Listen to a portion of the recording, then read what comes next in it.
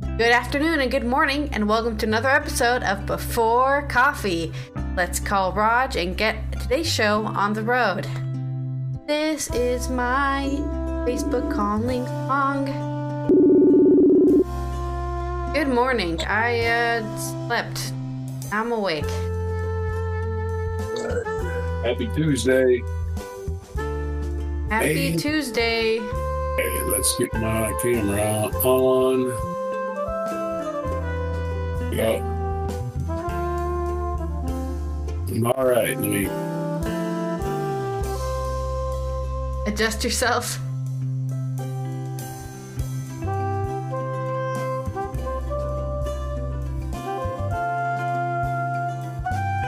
right. Let me get some headlines and I'll be ready, I guess. What we got going on today in the world? What's going up in a news story? I don't want to see that. I mean, it's opening a video. Pause. We don't want that. I think there's one. What's we got going on in this world today? That's a disturbing story. All right. The world is disturbing. And every story is disturbing.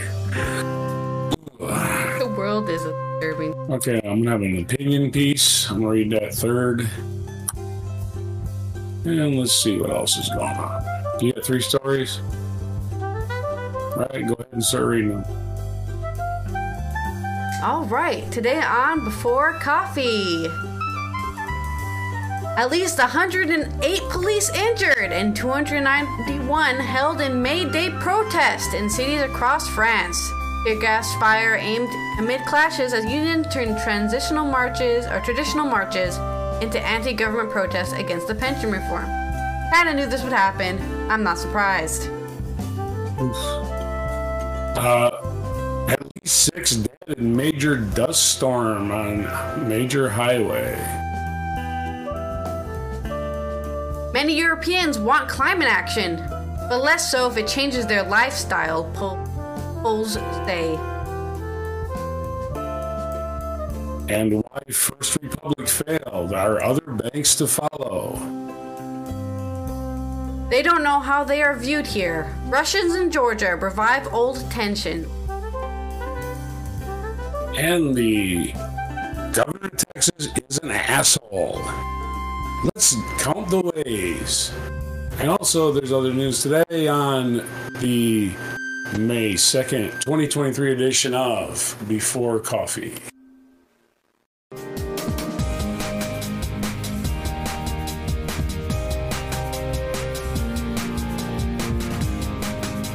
I'll be a little bit more concise.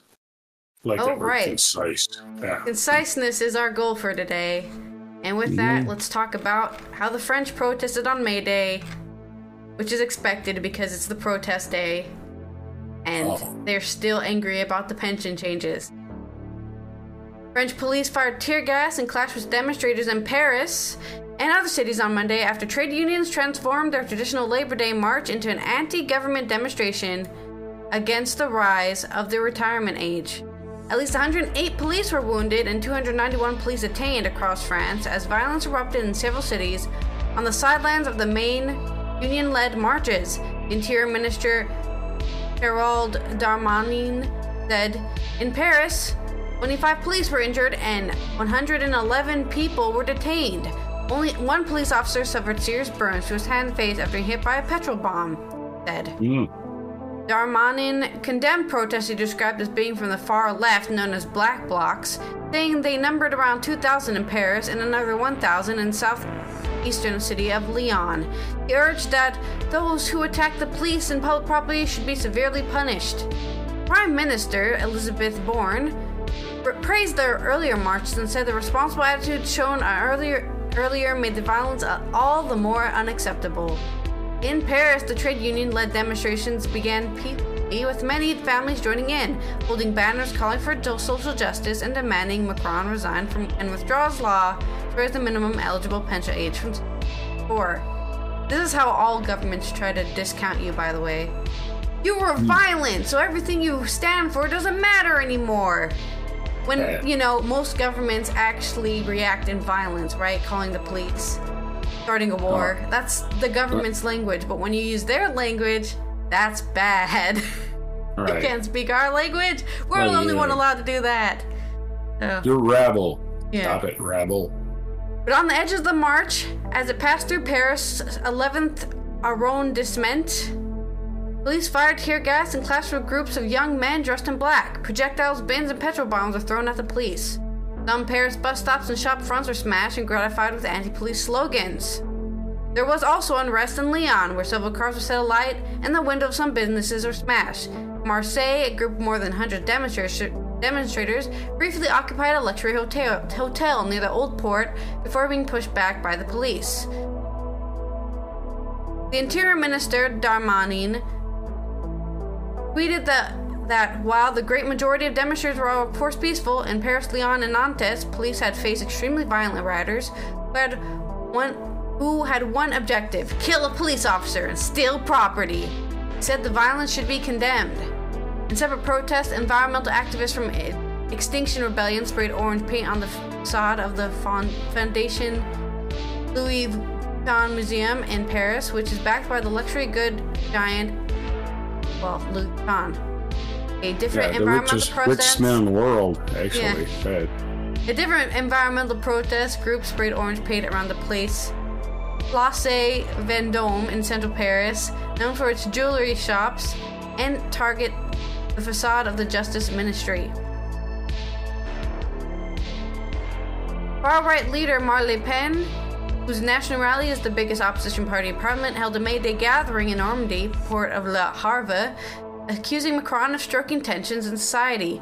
Macron's centrist grouping lacks an absolute majority in Parliament, making it hard for the government to push through new legislation after the row over pensions. After 3 months of an intermittent strike and demonstrations against the pension law, the government is also struggling to re-engage with voters. Centrist François Bayrou, whose Mouvement Démocrate party, MoDem, is allied with Macron's parliamentary group, said France needed healing and reconciliation. That the pension law had been badly explained by politicians. I don't think it's specific to France, but public opinion and French people no longer tolerate decisions being made far away from them, without being informed of the reasons for those decisions, he told French radio. That's true. I'm sure they have their reasons, but they weren't given. They were just like, we're raising the age. Okay, bye. Yeah, once you, and what you're really protesting, let us French-splain it to you. Well, that's the end of the article. So. Oh, okay. Your story. All right. All in horrible hellscape news. So I'm looking at the pictures. Sorry. Oh, here we go with the gigantic banner ad at the top, so I can't read anything. All right, way to go. If you scroll enough, it disappears. All right. 72 vehicles were involved in the crashes. That's crazy. At least 6 people were killed on Monday when a dust storm caused more than 70 vehicles to crash along a major highway in central Illinois. Officials said. The crash was along Interstate 55, which is a kind of a north-south corridor in Illinois that follows the old Route 66 route. The crashes along Interstate 55 happened shortly before 11 a.m. Central Time in Montgomery and Sangamon counties, south of the state capital, after dust from newly plowed fields took over the highway, police said. Farmers killing people. There we are. The state capital, Springfield, is in Sangamon County. 6 people were killed and 37 people were hospitalized. The injuries ranged from minor to life-threatening. Illinois State Police said those injured in the wrecks ranged in age from 2 to 80 years old. Illinois State Police Major Ryan Starrick said of those killed in the wrecks, one of those killed in the wrecks was Shirley Harper, 88, of Franklin, Wisconsin, police said Monday evening. Officials were still working to identify 5 others killed and notify their families. Well, apparently Shirley Harper's family knows already. 72 vehicles were involved in the crashes, which happened along a 2-mile stretch of I-55. We're repeating the same thing. Hey, CNN, we've already covered that. The wrecks happened in both north and south of the lanes, but all the deaths were reported in northbound lanes, he said. The interstate in southern Sangamon and northern Montgomery counties remain closed. Officials investigate clear vehicles. The cause of the crash is due to excessive winds blowing dirt from farm fields across the highway, leading to zero visibility, Illinois State Police said in a news release. CNN meteorologist Chad Myers said 45-mile-an-hour winds picked up the dust and suddenly made it near impossible to see a short stretch of highway. The deciding factor today was the tilled fields, he said. This was a difficult event. This was a localized event by localized conditions. You notice nobody's like specifically blaming the farmers, like, you know. Yeah. But sometimes you just get a free pass for being a farmer. It's like, hey, dumbasses, stop stirring up so much dust. People are trying to live lives out here, you know. And of course, they're just giant corporate farms anyway. You're not picking on some small farmer. You're not picking on some, you know, Jedediah with, you know, the horses hitched up. You're not complaining about him. You're complaining about these giant 80 combines at once stirring up dust all at once. That's what you're complaining about. Yeah, that's the same problem in the Netherlands, right? They were like, they're going to make us get rid of how many cows we can have. It's like, the only people who have that many cows aren't even real farmers. They're just guys who own land. People, it's sucking us dry and not paying any taxes. That's what it is. Yeah. And literally sucking us dry because these rich farmers get the water. They get the subsidized water. Yeah. Yeah. And so there you go. Literally sucking us dry, blowing dust everywhere, and never getting the blame. Well, conditions. No, it wasn't conditions. It was completely preventable. And these people would say, you know what? We probably shouldn't stir up a whole bunch of dust today. I'm sorry, man. You gotta throw the blame at who did it, not sit there and ask like it was a weather. It was a weather. No. But as farmers, they should know better because weather is their job, really. So. Yeah. Yet photos from the wreck show a thick yellow haze in the air hanging over the highway. The images show vehicles on fire and smoke mixing with the haze as first responders surveyed damage. Kevin Schott, director of Montgomery County Emergency Management, said the first responders had a difficult time responding to the scene due to the lack of thick dust and noting everyone's eyes are full of it. This is a difficult scene that is very hard to train for, something we really haven't experienced locally. I think we'd be making the farmer who stirred up the dust. I don't care, rich, poor, whatever, you gotta blame him. Sorry, man. They had a blowing dust warning. They did have that. And the winds were blowing 30 to 45 miles an hour. I know if I start a fire in a windstorm, I'm going to prison. I was literally about to use that example. It's like starting a bonfire in high winds and being like, everyone's house is caught on fire? How did this happen? I don't know how. I don't know what stirring up all this dust caused that. Okay, you're sorry. Yeah, I mean, I famously remember working on a shoot for an independent film, and they wanted a bonfire scene, and then they were like, the winds are too high, so we can't actually do that. Oh, my camera is having a mental breakdown. But plus you have fire regulations too, right? Yeah, it's like we can't. Sorry, we don't want to start this guy's farm on fire, so we're not going to do the bonfire scene. Easy. Mm-hmm. More European news. Many Europeans want climate action, but less so if it changes their lifestyle, shows a poll. Exclusive YouGov survey in 7 countries tested backing for government and individual action on crisis.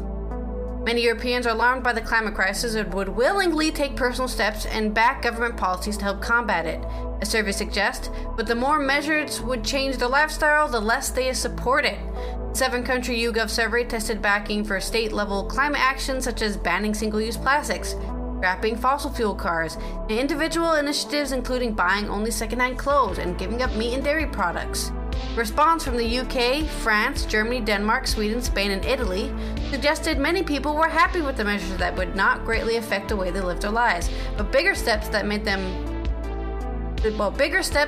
be necessary were unpopular. Large majorities in all the countries surveyed ranging from 60% in Sweden, 63% in Germany, 65% in the UK, 77% in Spain, 79% in France, and 81% in Italy said they were fairly worried about the climate change and its effects. Broadly similar percentages say the climate was changing because of human activity, with fewer than 20% of respondents in most countries saying climate change was not due to human activity, and a maximum 5% denying it's even happening. There was also a strong support of between 76 to 85% for the view that all countries would be more effective at tackling climate change if they worked together with others, but less agreement about what exactly individuals are willing to do about it. Measures entailing no great lifestyle sacrifices are popular, with between 45% in Germany and 72% in Spain backing government tree planting programs, and 60% in Spain and 77% in UK saying they would grow more plants themselves or doing it already. Between 40% in Denmark and 50% UK, Spain, and Italy of respondents would happily never buy products made of single-use plastic again, while between 63% Sweden and 75% Spain would support a government ban on them. And then there's a nice little graph that I won't be showing you. And similarly, there was a fairly solid support from 20% in Germany to 43% in Italy for the idea of limiting meat and dairy intake to 2 or 3 meals a week. Between 24% and 48% would back government legislation to that effect. I don't know if you can governmentally mandate people's diets like that, per se, unless you're like, it's Friday, put out the meat, and then after Friday you just put it all in storage or something. Okay, it's Tuesday, put out the meat, you know, like, I guess that's what they could do. It's like something the town crier could yell. Yeah. Meat day, meat day. Get your meat. Unsurprisingly, government subsidies to make homes more energy efficient were widely popular, with support ranging from 86% in Spain to 67% in Germany. Even more radical proposals such as voluntary eating, no more meat and dairy, and having fewer children than you would like, were supported but barely between 10% and 19%, and 9% and 70%. So basically, that's too much. Buying secondhand clothes, okay. Well, not okay actually. For frequent flyer levies, and buying secondhand clothes is really low, 39% and 17% at the lowest, right? That stuff is too life-changing. Changes in car use, a major contribution to carbon emissions in an area in which many European governments are largely legislating, also drew responses that showed a close correlation to the impact they might have on people's lives. As for they would be willing to switch to an electric car, an average of just under a third of respondents across the 7 countries surveyed, ranging from 90% in Germany through 30% in Denmark to 40% in Italy, answered positively. Responses were more varied when it came to giving up driving altogether, in favor of using public transport, walking, or cycling. In France, Spain, and Italy, 34%, 44%, 40% respectively said they would be willing to make the move. Support was lower in Britain and Germany and Denmark, although French and Germans said they already walked, cycled, or used public transport rather than driving. An obligatory increase in fuel duty, however, and government legislation banning the production and sale of petrol and diesel cars outright were not popular. Those opposed to paying more fuel tax outnumbered those in favor of in all countries. And asked what they thought of the ban on fossil fuel cars, only in Spain and Italy were more people happy with the idea than opposed to it. With the level of opposition in countries such as France and Germany, more than 60%, almost double in support. So, some people are like, yeah, get rid of the cars altogether. But, or fossil fuel cars. Right. Well, you gotta call it, you gotta... Obviously, they didn't ask my country, but there's electric car depot, like charging stations all over the friggin' place here. It's really not that big of a deal. They're building them like crazy in the United States, too, especially since Elon Musk is very, very wealthy and he wants to throw these things everywhere, and he owns Tesla, so... Well, yeah, the other thing is, when it comes to electric cars, I mean, they're very similar to gas cars or fossil fuel cars. It's full of stuff, and then you don't charge it every day, right? You don't fill your gas up every day, unless you're going, across country all the time, you know?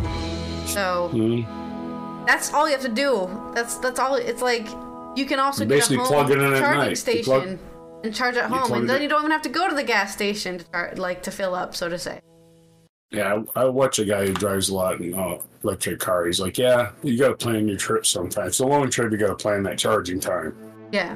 But yeah, that's about it. Yeah, real big as long as you have charging stations, who cares about planning? You know, that's just laziness, right?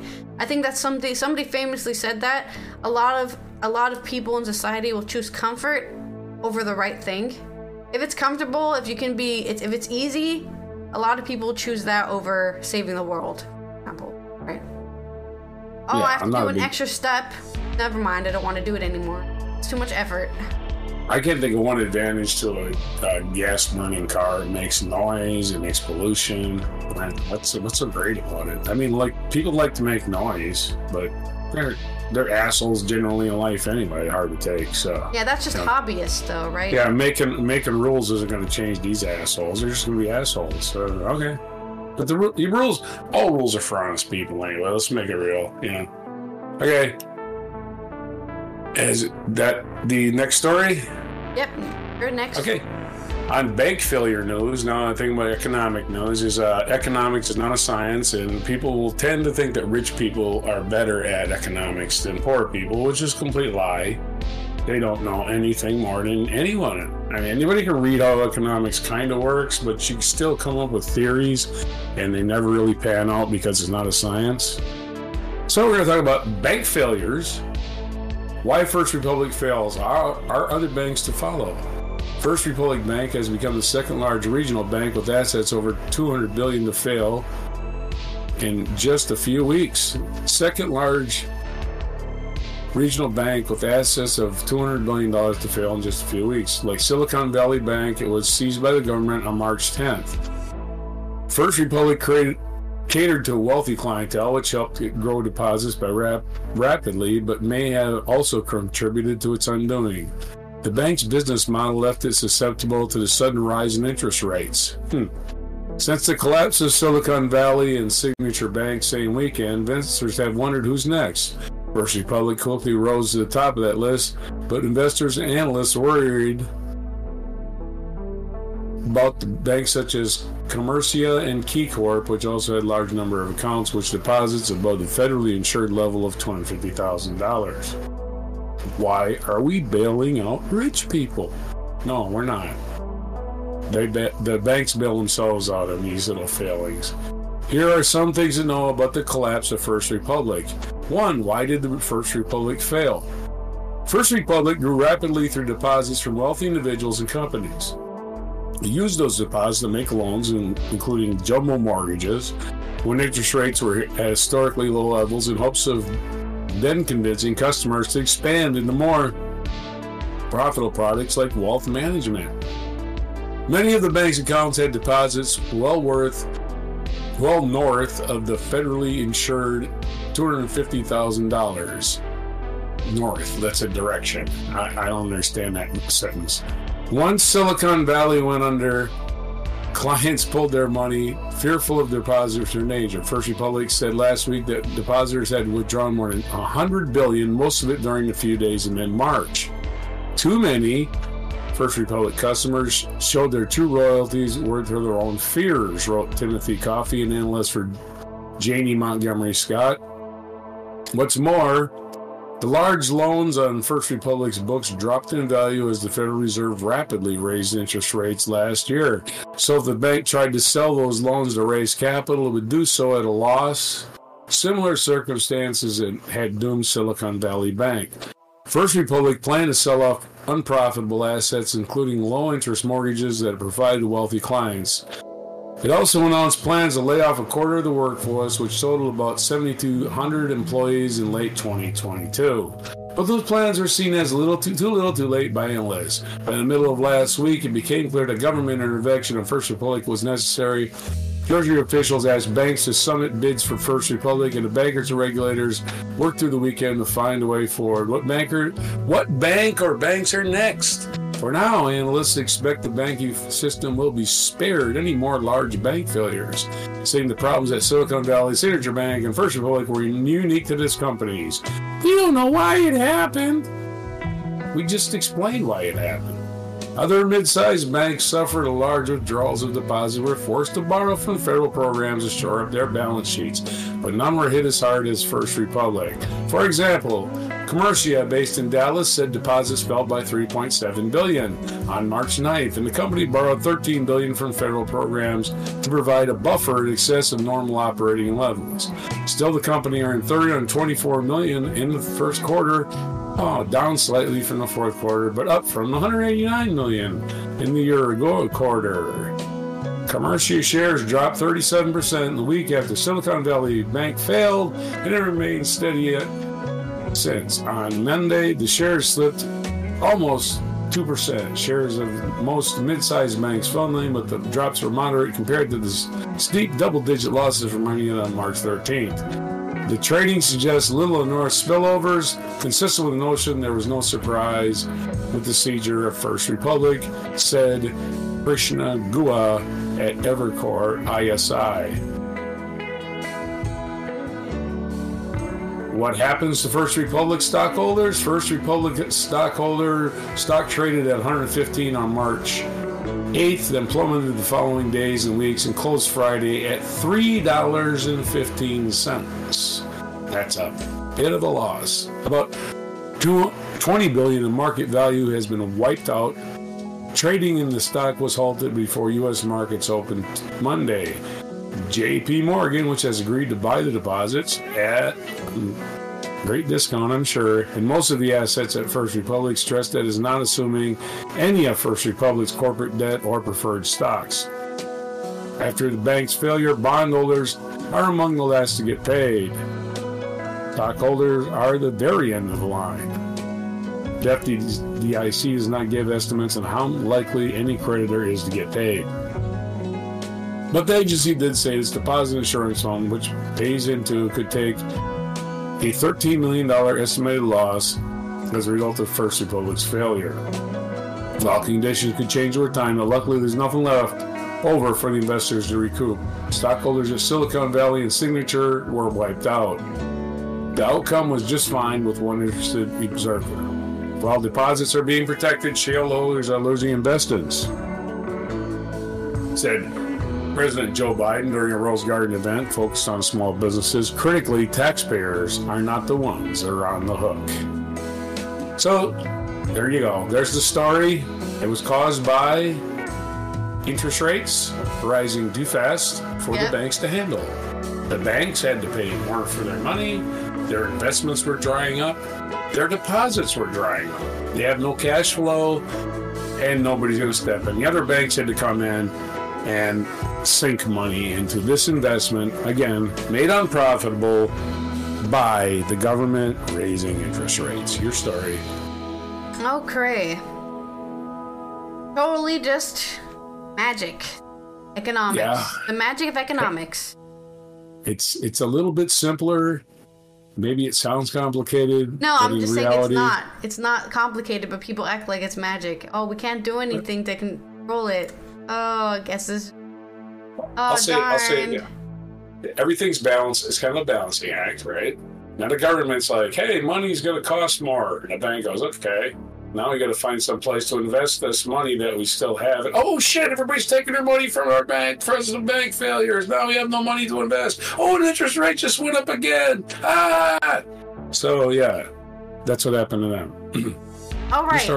In Russia, Georgia news, as midnight approached, Russians in Georgia are reviving old tensions. As midnight approached on a recent Saturday evening in Tbilisi, the animated chatter and joyous shouting of the city's central Rustaveli Avenue was almost all taking place in Russian. A married couple from Rostovo-on-Don headed home from dinner. Past them, a group of friends from St. Petersburg were off for a late drink. Some acquaintances from Moscow. I have built almost the same life here as I did back home. Just the weather and food are better. The Daria, 32, a graphic designer from St. Petersburg who had just attended a reading at a Russian language book club. Daria, who is one of the 100,000 Russians to have fled their homeland since Vladimir Putin launched his full-scale invasion of Ukraine last year, escaping intensifying repression at home, and for men, the prospect of being a conscripted. Communities of Russian exiles have popped up everywhere, from Berlin to Bali. One of the biggest has formed in Georgia, across the Caucasus Mountains, range from the Russia and accessible to Russian citizens without a visa.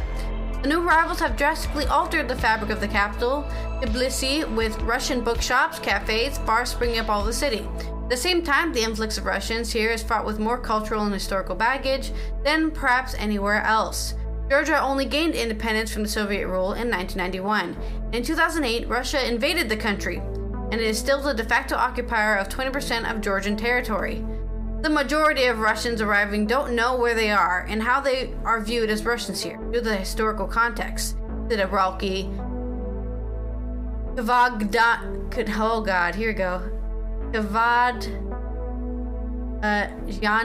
of Sovlab, an NGO devoted to rethinking Georgia's Soviet past, said many Russians have a stereotypical post-colonial view of Georgians, drawn from the Soviet portrayals of the nation as a sultry land of dances, exotic taste, and lazy people.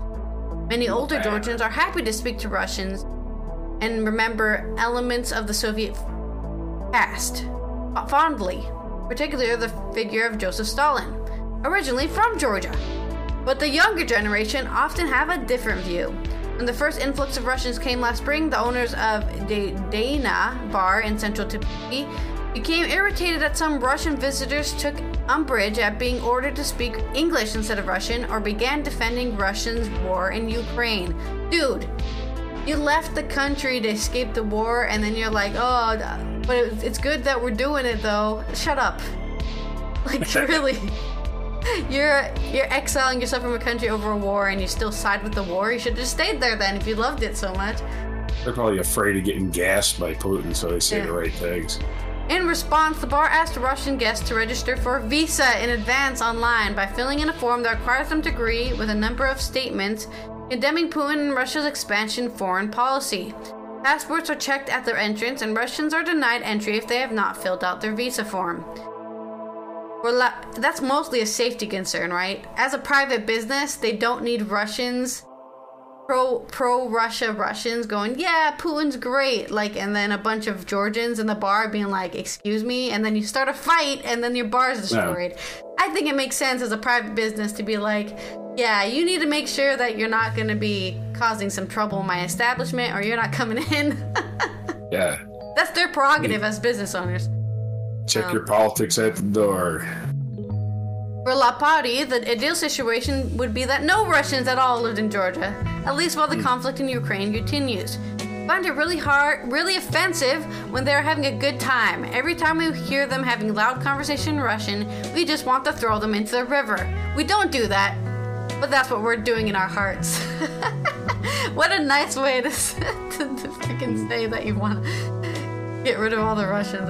Such sentiments sound like a kind of xenophobic rhetoric that often greets large movements of migrants and refugees anywhere. However, many in Georgia feel that, given the historical baggage between the two countries, they are not obliged to be charitable to the new arrivals.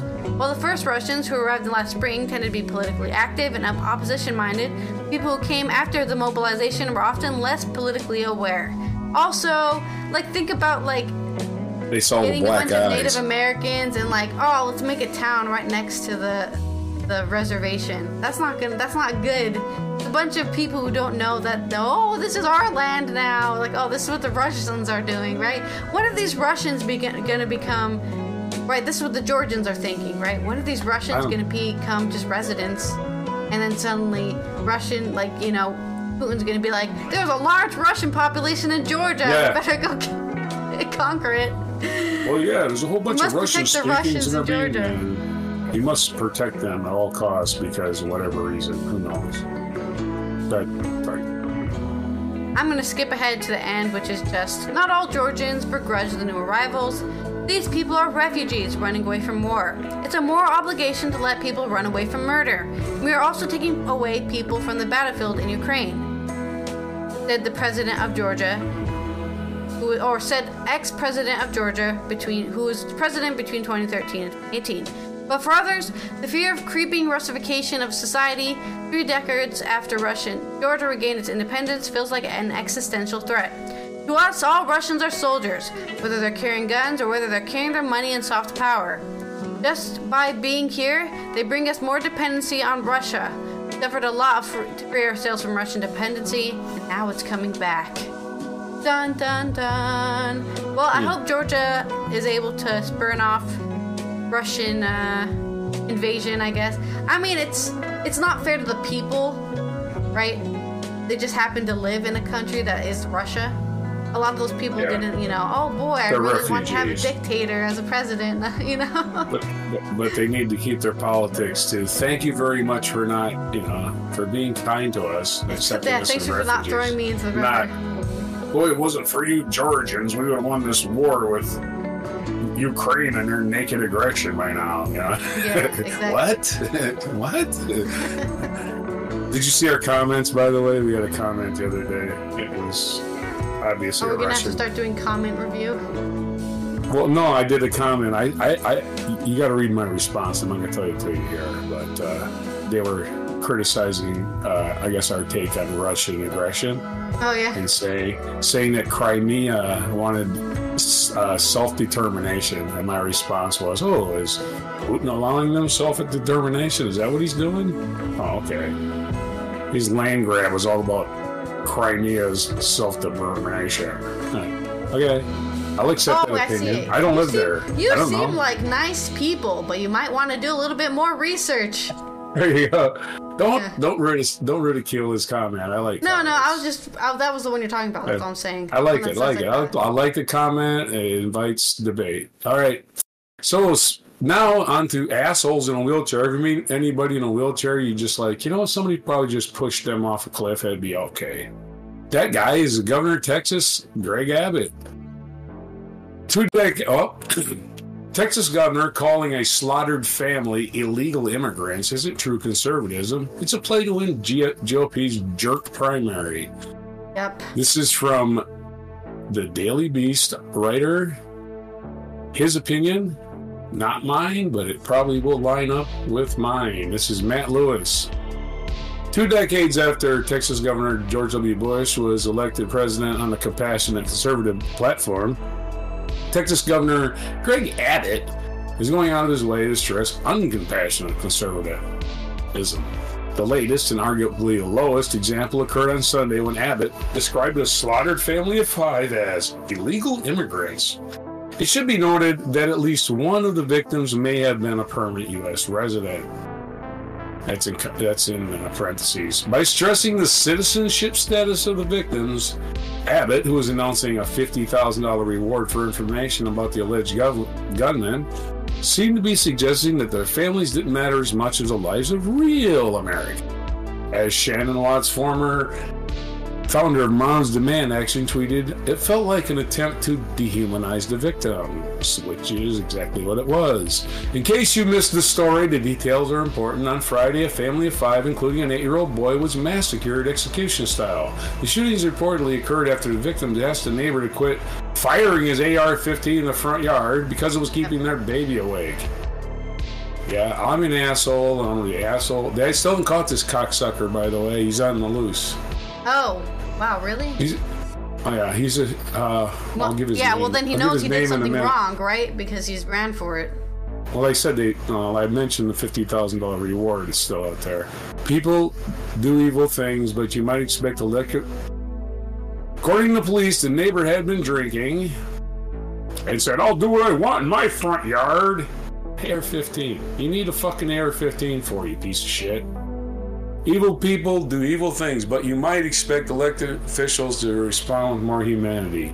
Keep in mind, this isn't some fringe right-wing yahoo on the internet we're talking about. It's the governor of Texas. He's 65 years old, and according to the official website, he was also the longest-serving attorney general in Texas history, and his wife is the granddaughter of Mexican immigrants.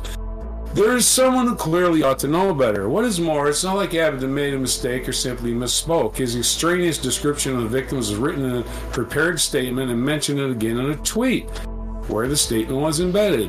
It's worth asking why the governor in Texas was go out of his way to stress the victims' immigration status. I think there are a couple of possible answers, none of which are acceptable. The first possibility is that it was a strategic and partisan. Issues have built-in skews. So if we're talking about mass shootings, Republicans are losing. But if you're talking about illegal immigration, Republicans are winning. Ergo, it makes sense to frame the shooting in a way that says, guns don't kill people, legal immigrants kill people. Yeah. Truth be told, I love that. Guns don't kill people, so people kill people. So let's keep those guns away from those people. How about that? Yeah. Hey. Truth be told, why it seems so logical. I don't know why. I mean, it's like, what? I can't shoot 5,000 pumpkins. You know, that's all they do. They blow up pumpkins with their little pumpkin shooters and think it's just a sport. You know how many people are killed by bullets falling out of the sky after like 4th of July or New Year's or whatever? People shoot bullets in the sky and then it comes back and hits them. Yeah, what goes up must come down. Yeah. Truth be told, Abbott could have advanced this narrative more effectively by stressing the fact that the alleged shooter was an illegal immigrant. That would have been the smart thing to do. But again, you can't say somebody's guilty until proven it. He wouldn't have cared. Yeah. If it was a bunch of white people, he would have said it. Now, maybe a morally bankrupt person would put political ambition and have decency at time of this. But the truth is, Abbott merely is responding to the same invectives that have led so many modern Republicans to act like jerks. This is a symptomatic problem. Ideally, political leaders would authentically be compassionate. Absent that, we might hope for a culture that demands they at least act humane. Today, we have entered a much more perverse environment where Republican leaders must be mean, or at least pretend to be. I mean, a family of 5 was murdered, including a child, and the Republican governor of Texas wants to, apropos of nothing, stress their immigration status. Perhaps I should be angry, but at this point I'm simply depressed. Could it be that the Republican Party is now completely and irreversibly committed to heartless culture war conservatism? Don't answer that question. In case there was ever a doubt, Abbott's behavior is proof that, pace George W. Bush, the GOP's family values do stop at the Rio Grande. Oh yes. Maybe listen to the song, well, it's been shortened to Deporte. It's with the Los Gatos Canyon plane crash. It was written by Woody Guthrie. It's been it's a song about a plane crash of illegal, as they call them these days, illegal immigrant. Back then they just called them deportee, right? So a plane crash full of deportees, and that's all they called them in the paper. They weren't really people; they were deportees. You're sorry. Okay.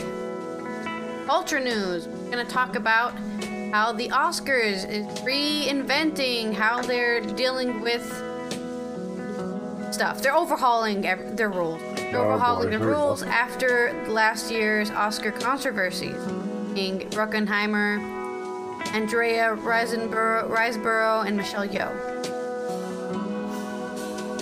The Academy of Motion Pictures and Arts and Sciences has announced its most significant overhaul rules around campaigning for Oscars, fresh after controversy, including Andrea Riseborough's controversial nomination for Best Actress.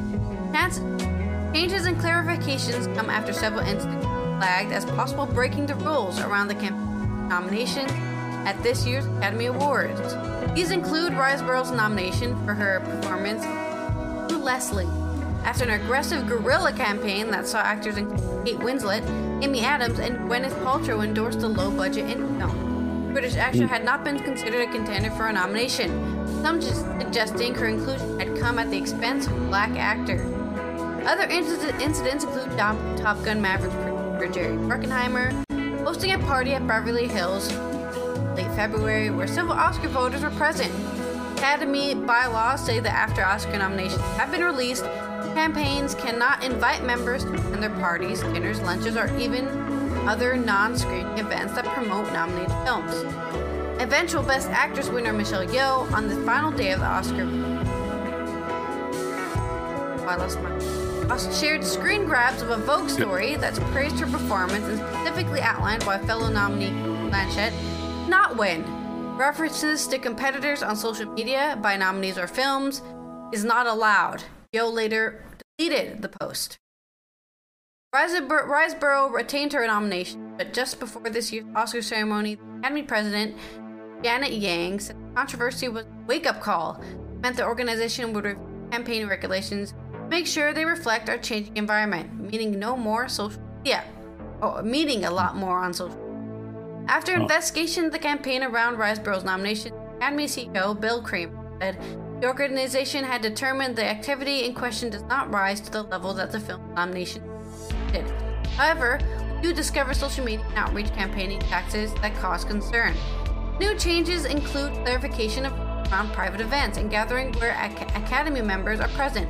Now, the Academy will allow individual events that are not formal for consideration events. Studios and companies are prohibited from funding, organizing, or endorsing them. Rules around social media remain. The Academy new regulations state that the members cannot use social media to encourage or discourage members to vote for any picture, performance, or achievement. Voters will no longer be able to speak to the media about their choices. Regulations not discuss your voting preferences and other member preferences in a public forum. This includes comparing or ranking motion voting. It also includes speaking with press anonymously. So basically, do not make a list of what you think are your top 10 films. As an Academy vote, people will be like, oh, well, if that Academy is I'll also vote for that. Let's all just vote for the same thing. Humans are sheep, people. You have to actively fight against the sheep mentality. I'm telling you. Okay? People like to do what everyone else is doing. The fact, the pressure, whatever you want to call it. No. So it makes sense to make sure that nobody knows what you're doing. Nobody knows what you're voting. Even that can cause, let's say, uneducated vote for something. Oh, I don't even know this film. I'll just vote for it. People do that all the time in voting. Why wouldn't it be different Oscars? Studios can now only put on 4 hosted screenings, usually by a celebrity, in the pre-nomination period, but new rules allow for an unlimited number of Q&A panels throughout the voting season, so long as there is no host attached to the event. So you can have Q&As, but there better not be a celebrity there. There better not be some person from the film there, okay? Some salesman, some slicky, Academy's Board of Governors are completely barred from hosting private events, gathering screenings, or moderating an event unless they're direct in film. Academy has revised the regulation 96 the Oscars clarity, fairness, and transparency of how motion pictures and individuals directly associated eligible motion pictures. Academy announced a statement on Tuesday. Can't they just say film? They said motion pictures 50 times in that sentence. That quote. Can't they just say film once? Anyway, so we'll see how much this doesn't change anything. As honestly, I'm so done with the politics, the Oscar. All of them are just. Does it seem like it's getting more political, in other words, or less political? Instead of like saying, I would have voted for that film, but there were some bad tweets about it. Yeah. That would seem irrelevant to me. I was like, Twitter, social media is no place for criticism, politics, anything. It's for how's your family, pictures of your kids. People don't know shit. Twitter, I don't even know how Twitter survives all this garbage. I really don't even see the point of it. Do you ever? Survives off of anger, so. Yeah, that's it is. Really angry, and then a bunch of other people are angry at the thing. Comment for hours and have whole conversations in your comments about the thing. Pissing contest. With each other. It's happened to me. It's a pissing contest. I'll bring this up again because I think it's funny, and I'm sure I'll get some feedback for it. Yeah. But a person of color posted that English people or British people are the worst white people. Person of color. Okay. Oh, okay. As a fellow biracial person, I was like, whoa. Scottish and Irish people are fine, and Wales too. The English are the worst white people. Okay, right? That's what I said. Completely sarcastic. No. Now you'd think English people are really great at banter would understand that I'm being sarcastic, but they did not, and I got comments for 3 months on that post. There you go, man. You gotta understand. After I posted it, I still got comments. You're despicable. There's somebody with my name. There's probably a bot, right? But they were like, I'm ashamed to share my name with you. Literally my exact name. Surname and first name, exact same. Because we're making a joke about English people being sensitive? About being the worst women. English people are the worst. Oh my God, I can't believe you said that. If I did an accent, any accent, any accent in the world, and an accent that would not offend anybody, it'd be British. Because if I did a British accent, if I did an Indian accent, Indian people would be, oh my God, he's doing an Indian. If I'm doing a French accent, maybe. Yeah. But definitely a British accent. I will not offend anyone. Because unless it's like the Cockney one. Yeah. But you know what? I see people who legitimately do not have that accent and they're English faking it. Russell Brand, for once. Totally faking that accent. Totally faking it. There's a guy to reactor I watch. He's kind of an irritating reactor. He's Indian, right? He's an Indian with a British accent, right? So maybe he's just British. But he's got a Cockney accent. Of all the accents to have, a Cockney accent. It's like, dude, if you're gonna adopt an accent, pick a real accent, you know? Maybe he's from Pronounce your T's. Pronounce your T's. There's a T in English language. Stop skipping over the T's. I don't know what it is, but it's pronounce your T's. There's T's in English language, folks. Sorry. That's my little diatribe. Pet peeve. Anyways, to this day in history. Isn't that Cockney where they don't pronounce their T's? That's a lot of accents. They skip right over them. But that's not his proper English accent. Anyway, that's my little diatribe on that. I'm sorry you were subjugated to those xenophobes. Can't take a little criticism about their culture. I just thought it was funny but that's why Twitter's popular. That will happen. One of these days I'll do my John Cleese diatribe is from the Freemason sketch. It only takes about 30 seconds. It involves yelling, though. I'll do an accent a week. I'll go from the least offensive to the most offensive. This day in history, please. This day in history. This day in history. I will do everything in an accent. No, I was just kidding. Renaissance artist in 1519. Renaissance artist Leonardo da Vinci died in Cloux, France, and this date in 1519. In 1536, Henry VIII had his second wife, Anne Boleyn, committed to the Tower of London on charges of adultery and incest. Although likely innocent, she was later convicted and beheaded. Henry VIII was an asshole. The King James Version of the Bible was first published on this day in 1611. Sorry for screaming that. In 1803, the United States purchased the Louisiana Territory. This is the anniversary of the Louisiana Purchase, the 220th anniversary.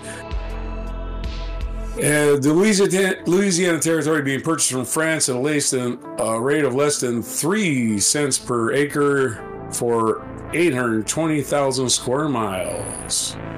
In 1892, Manfred Baron von Richthofen, Germany's top aviator and leading ace of World War I, was born in Breslau, Germany, now Wrocław, Poland. Wow. He was born in Poland, but in those days, it was part of Germany. Okay. In 1903, American pediatrician Benjamin Spock wrote the number of influential books in child rearing, notably Common Sense Book in Baby Child Care, which sold more than 50 million copies worldwide, was born. So this day, in 1903, Dr. Spock was born. In 1920, the Negro National League, founded by Rube Foster, held its first game. That's baseball league for black players who could not play in the major leagues. 1920. In 1921, Bengali director Satyajit Ray, who brought Indian cinema to world recognition with the Apu trilogy, was born in Calcutta. In 1946, an attempted prison escape by 6 inmates at Alcatraz resulted in 2 days of violent fighting, which we known as the Battle of Alcatraz. In 1935, the peasants of Luzon, Philippines rose up against oppressive land tenancy laws. No details there, but I'm sure they were slaughtered. I don't see it. Well, maybe they weren't. Maybe they just slaughtered landowners. In 2000, U.S. President Bill Clinton announced that a highly accurate GPS was made available to the public. The satellite signals had previously been degraded for non-military use. So, happy anniversary, 23 years of actually knowing exactly where you are in GPS instead of being 100 meters off. Yay! I know where to turn left on when I'm walking down the street. Before then, and if they ever decide to scramble them again, your GPS will be completely useless, and people will be just smacking into each other. Osama bin Laden in 2011. This is the day Osama bin Laden was killed by U.S. forces in Abbottabad, Pakistan. 2015, Princess Charlotte Elizabeth Diana of Cambridge, the second child of Prince William and Duke of Cambridge, and Catherine, Duchess of Cambridge, was born in London. So there you are, Princess Charlotte. And on this day in baseball, in 1939, Lou Gehrig's 2,130 game hitting streak and playing streak ended. A 21-30 hitting streak would be amazing. No, he just played 21-30 games consecutively. The record stood until 1995 when it was broken by Cal Ripken Jr. Other birthdays today: David Beckham is born in 1975. Damn. And Dwayne Johnson, The Rock, American professional wrestler, was born in 1972. He already covered I already pronounced his name, the Indian film director. In 1995, Manfred Barrett, we already covered that. We already covered the birthdays. What day is it today?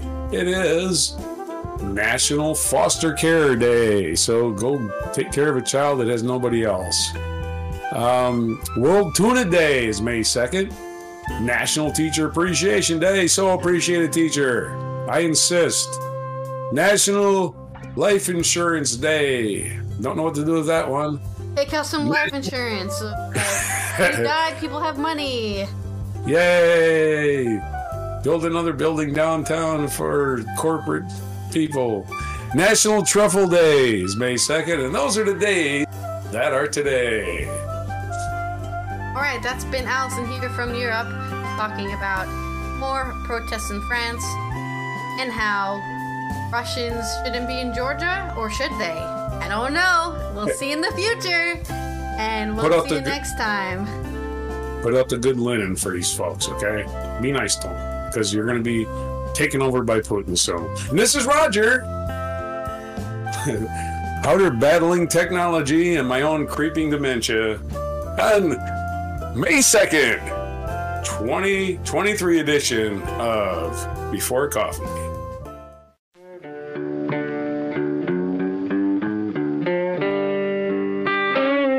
Be sure to hit the like, subscribe, and notify buttons, and follow our other channels, Toxic Alley, History of Gravy, and Scratchy Old Records.